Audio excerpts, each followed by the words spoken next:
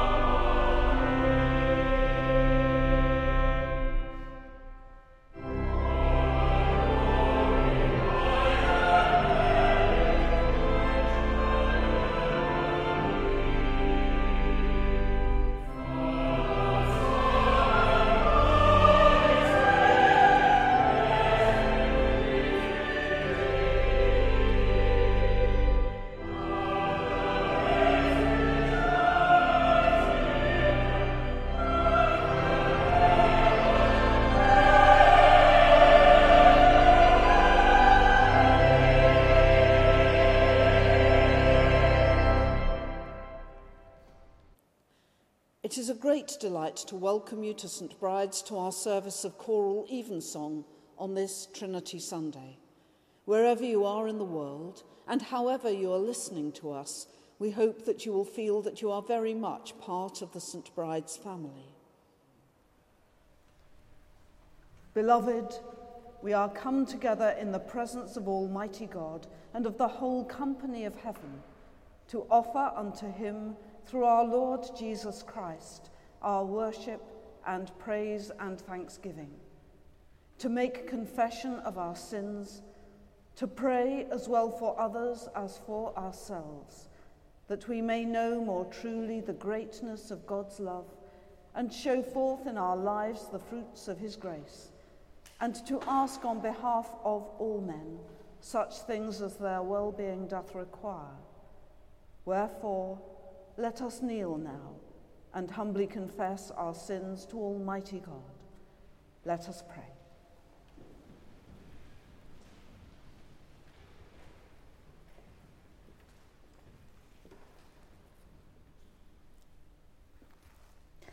Almighty and most merciful Father, we have erred and strayed from thy ways like lost sheep. We have followed too much the devices and desires of our own hearts. We have offended against thy holy laws. We have left undone those things which we ought to have done, and we have done those things which we ought not to have done, and there is no health in us. But thou, O Lord, have mercy upon us, miserable offenders. Spare thou them, O God, which confess their faults. Restore thou them that are penitent, according to thy promises declared unto mankind, in Christ Jesus our Lord. And grant, O most merciful Father, for his sake, that we may hereafter live a godly, righteous, and sober life, to the glory of thy holy name. Amen. May the Almighty and merciful Lord grant unto you pardon and remission of all your sins, time for amendment of life, and the grace and comfort of the Holy Spirit. Amen.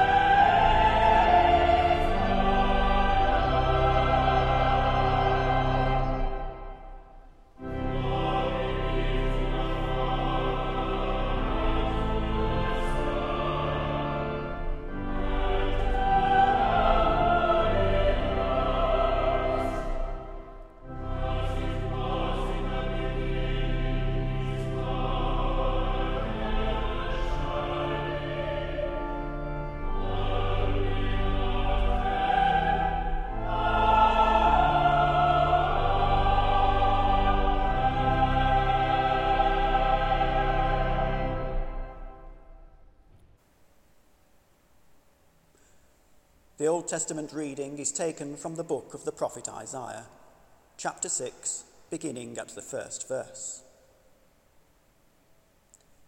In the year that King Uzziah died, I saw also the Lord sitting upon a throne, high and lifted up, and his train filled the temple. Above it stood the seraphims. Each one had 6 wings. With twain he covered his face, and with twain he covered his feet, and with twain he did fly. And one cried unto another, and said, Holy, holy, holy is the Lord of hosts.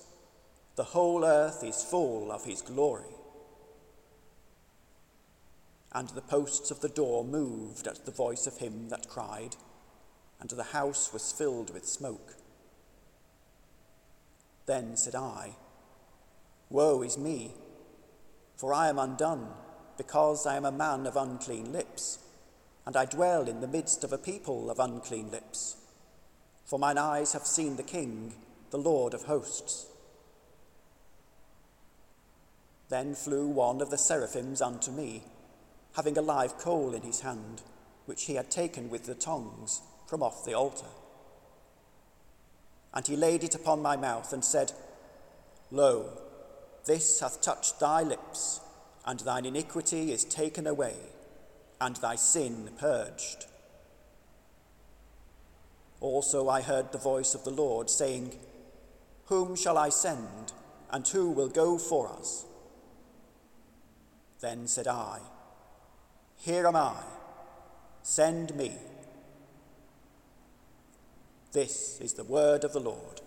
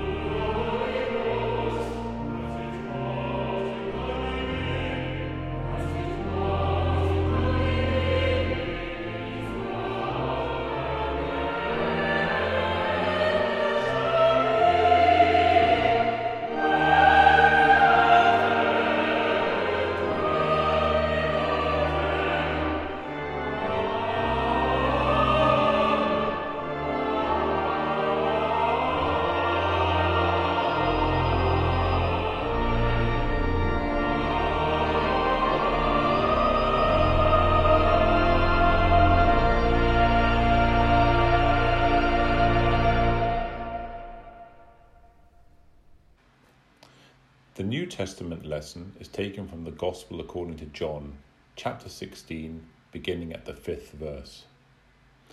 But now I go away to him who sent me, and none of you asks me, where are you going?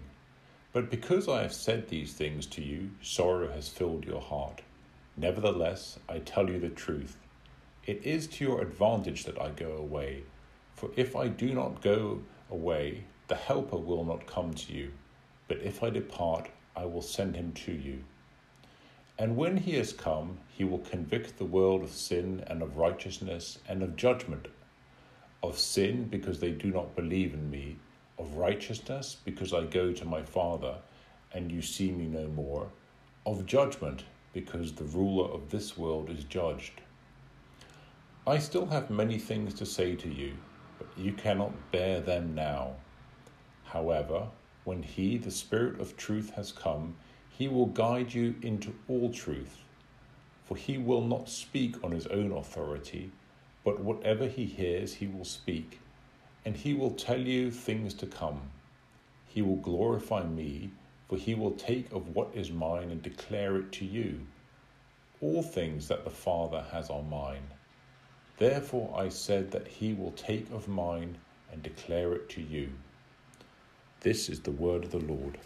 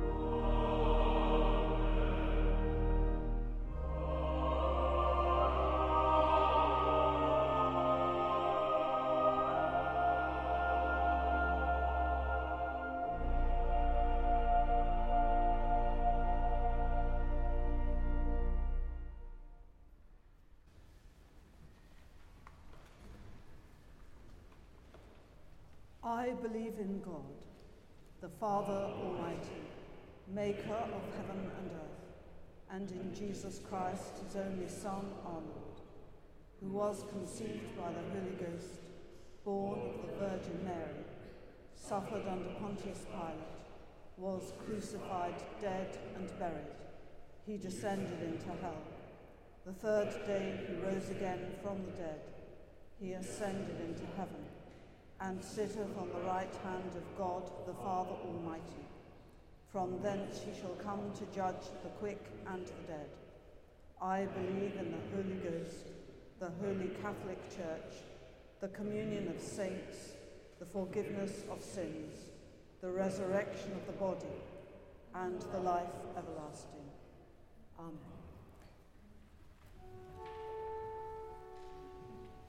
The Lord be with you. And with thy spirit.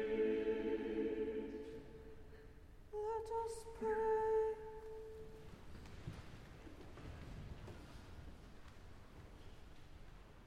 Lord, have mercy upon us. Christ, have mercy upon us. Lord,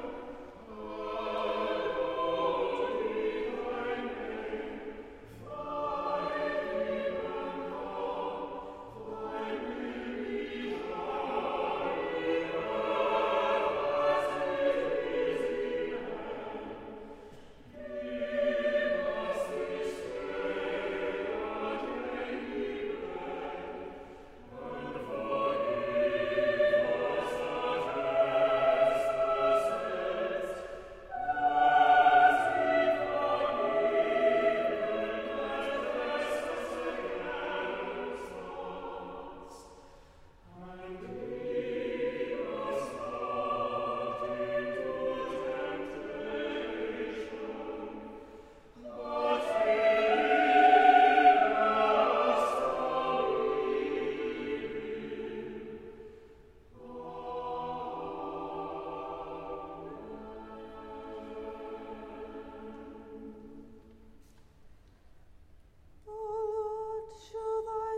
mercy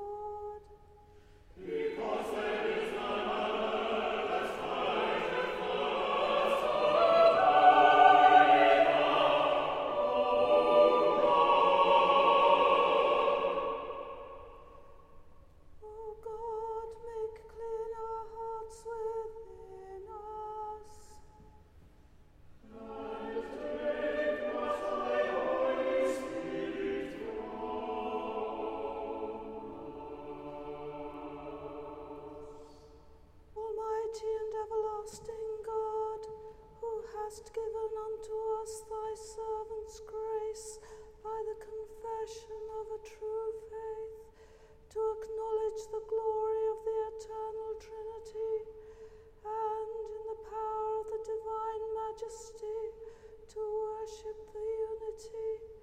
We beseech thee that thou wouldst keep us steadfast in this faith, and evermore defend us from all adversities, who livest and reignest, one God, now and forever.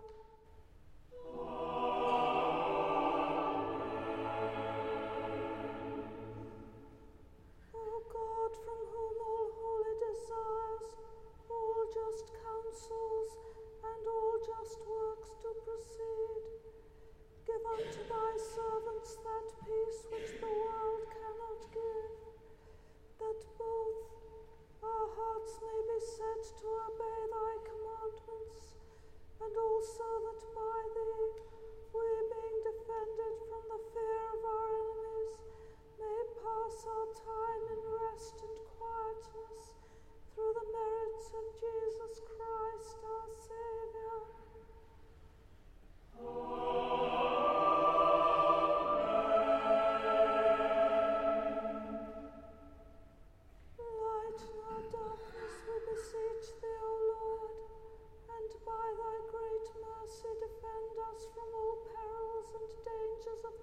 sight, for the love of thy only Son, our Saviour, Jesus Christ.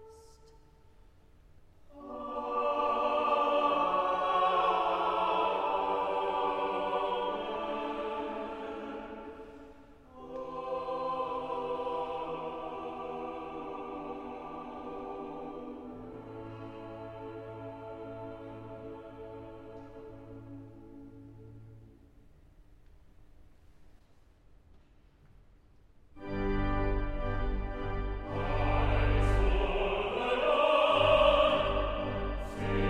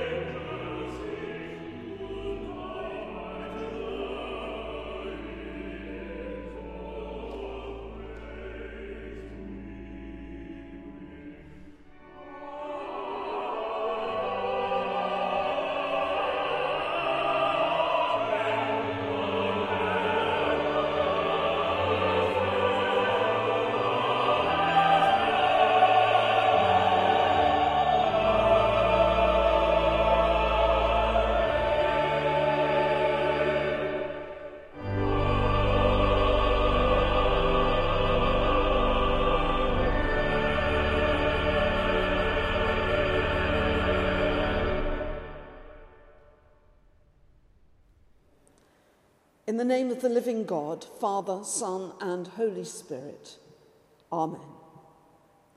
In the days when I was training for ministry many years ago, it was the source of some amusement at my theological college that around this time of year there would be an upsurge in inquiries from local clergy asking whether one of our students might like to go and preach for them, specifically on Trinity Sunday.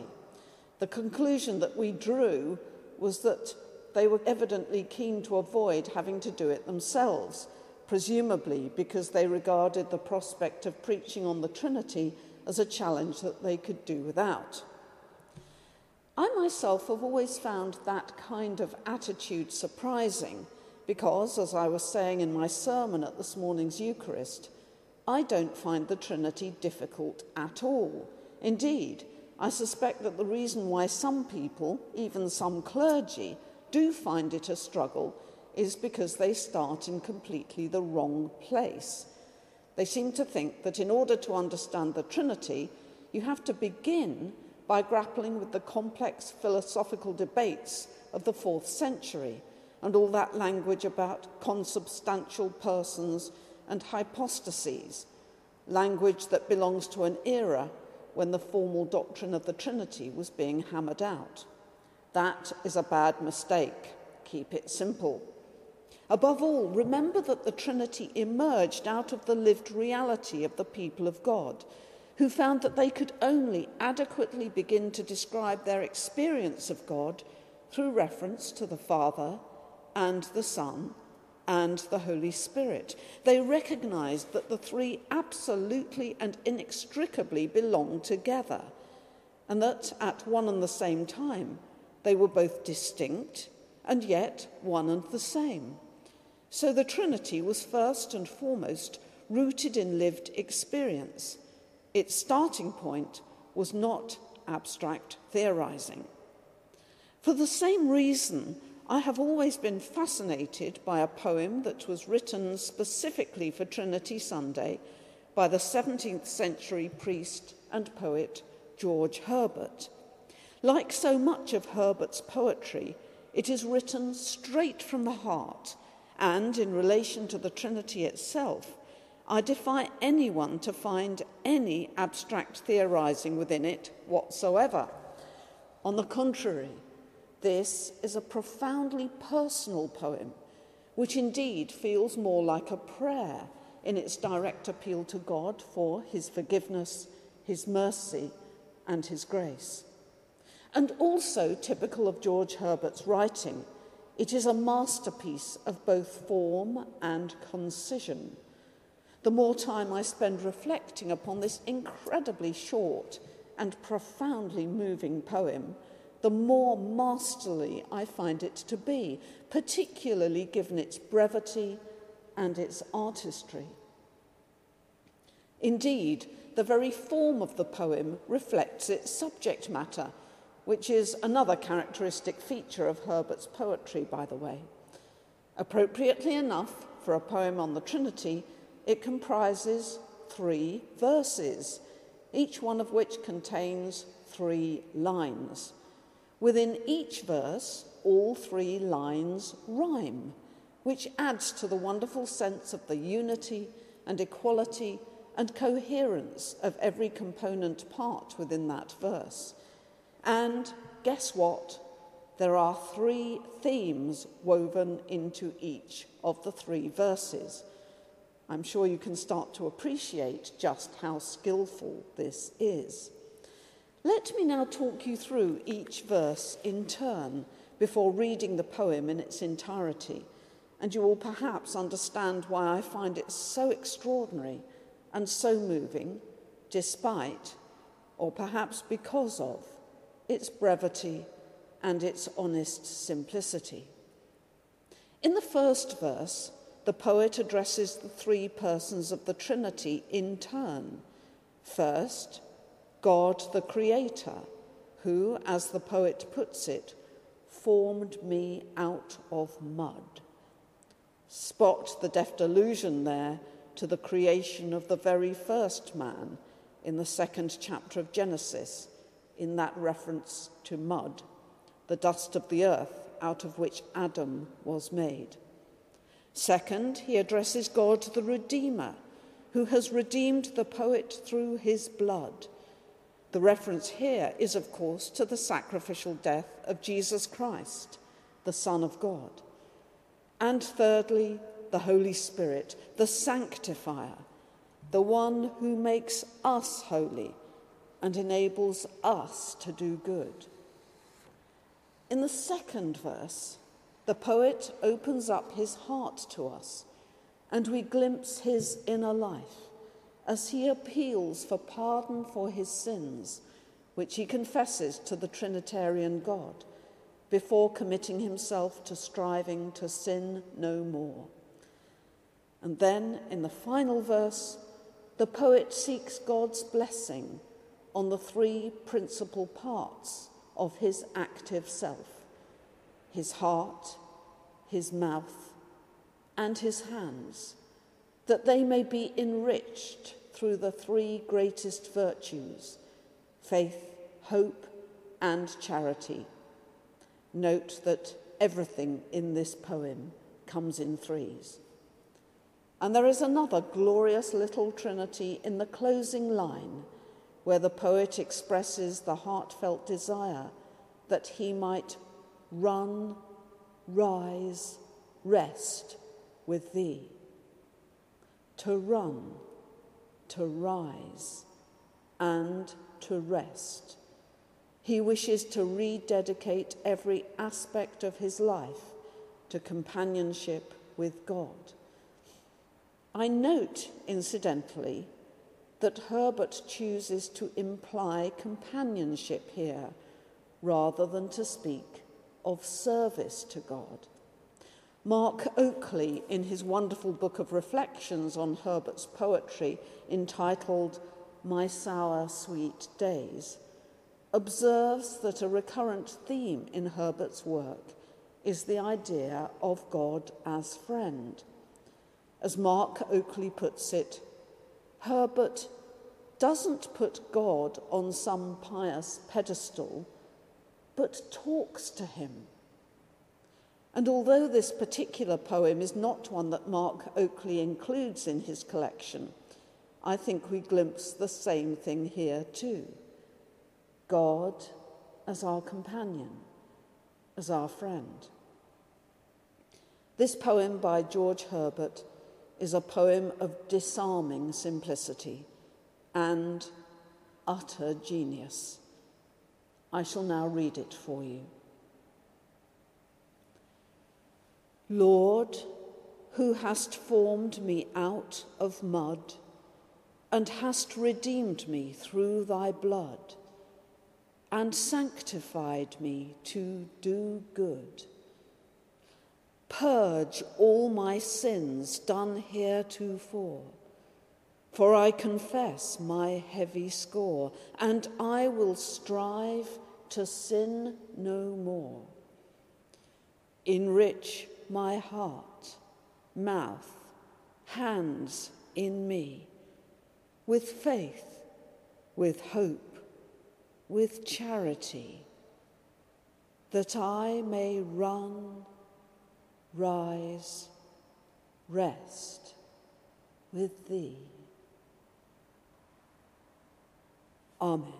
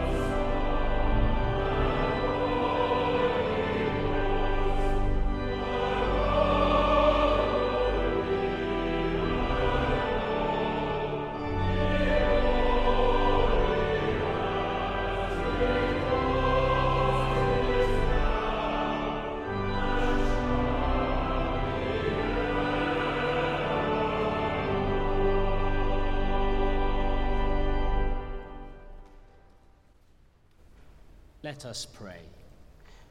Father of heaven, whose love profound a ransom for our souls has found, we pray for the world created by your love, for its nations and governments.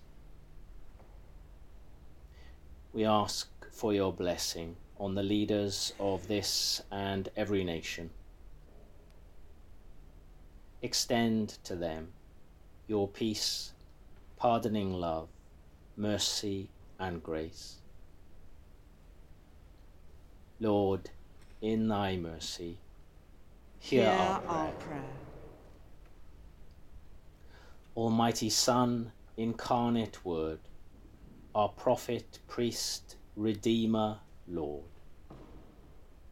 We pray for the Church, created for your glory, for its ministry to reflect those works of yours. We ask particularly today for your blessing on the Anglican Church of Mexico and its presiding bishop, Francisco, for the Evangelical Lutheran Church of Iceland, for Bishops Agnes, Solvig, and Christian, for the Spanish Reformed Episcopal Church and its Bishop Carlos. In our own diocese, we pray for the work of Richard, Archdeacon of Middlesex, and for his personal assistant, Victoria.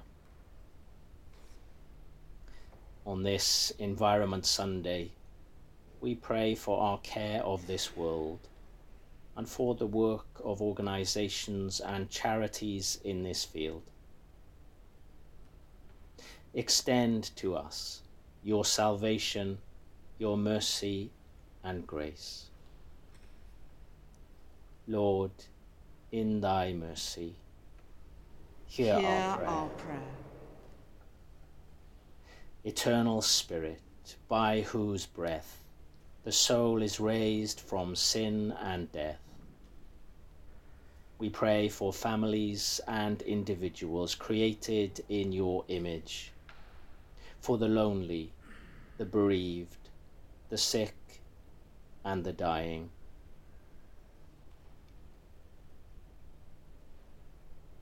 Breathe on them the breath of life, and bring them to your mercy and grace.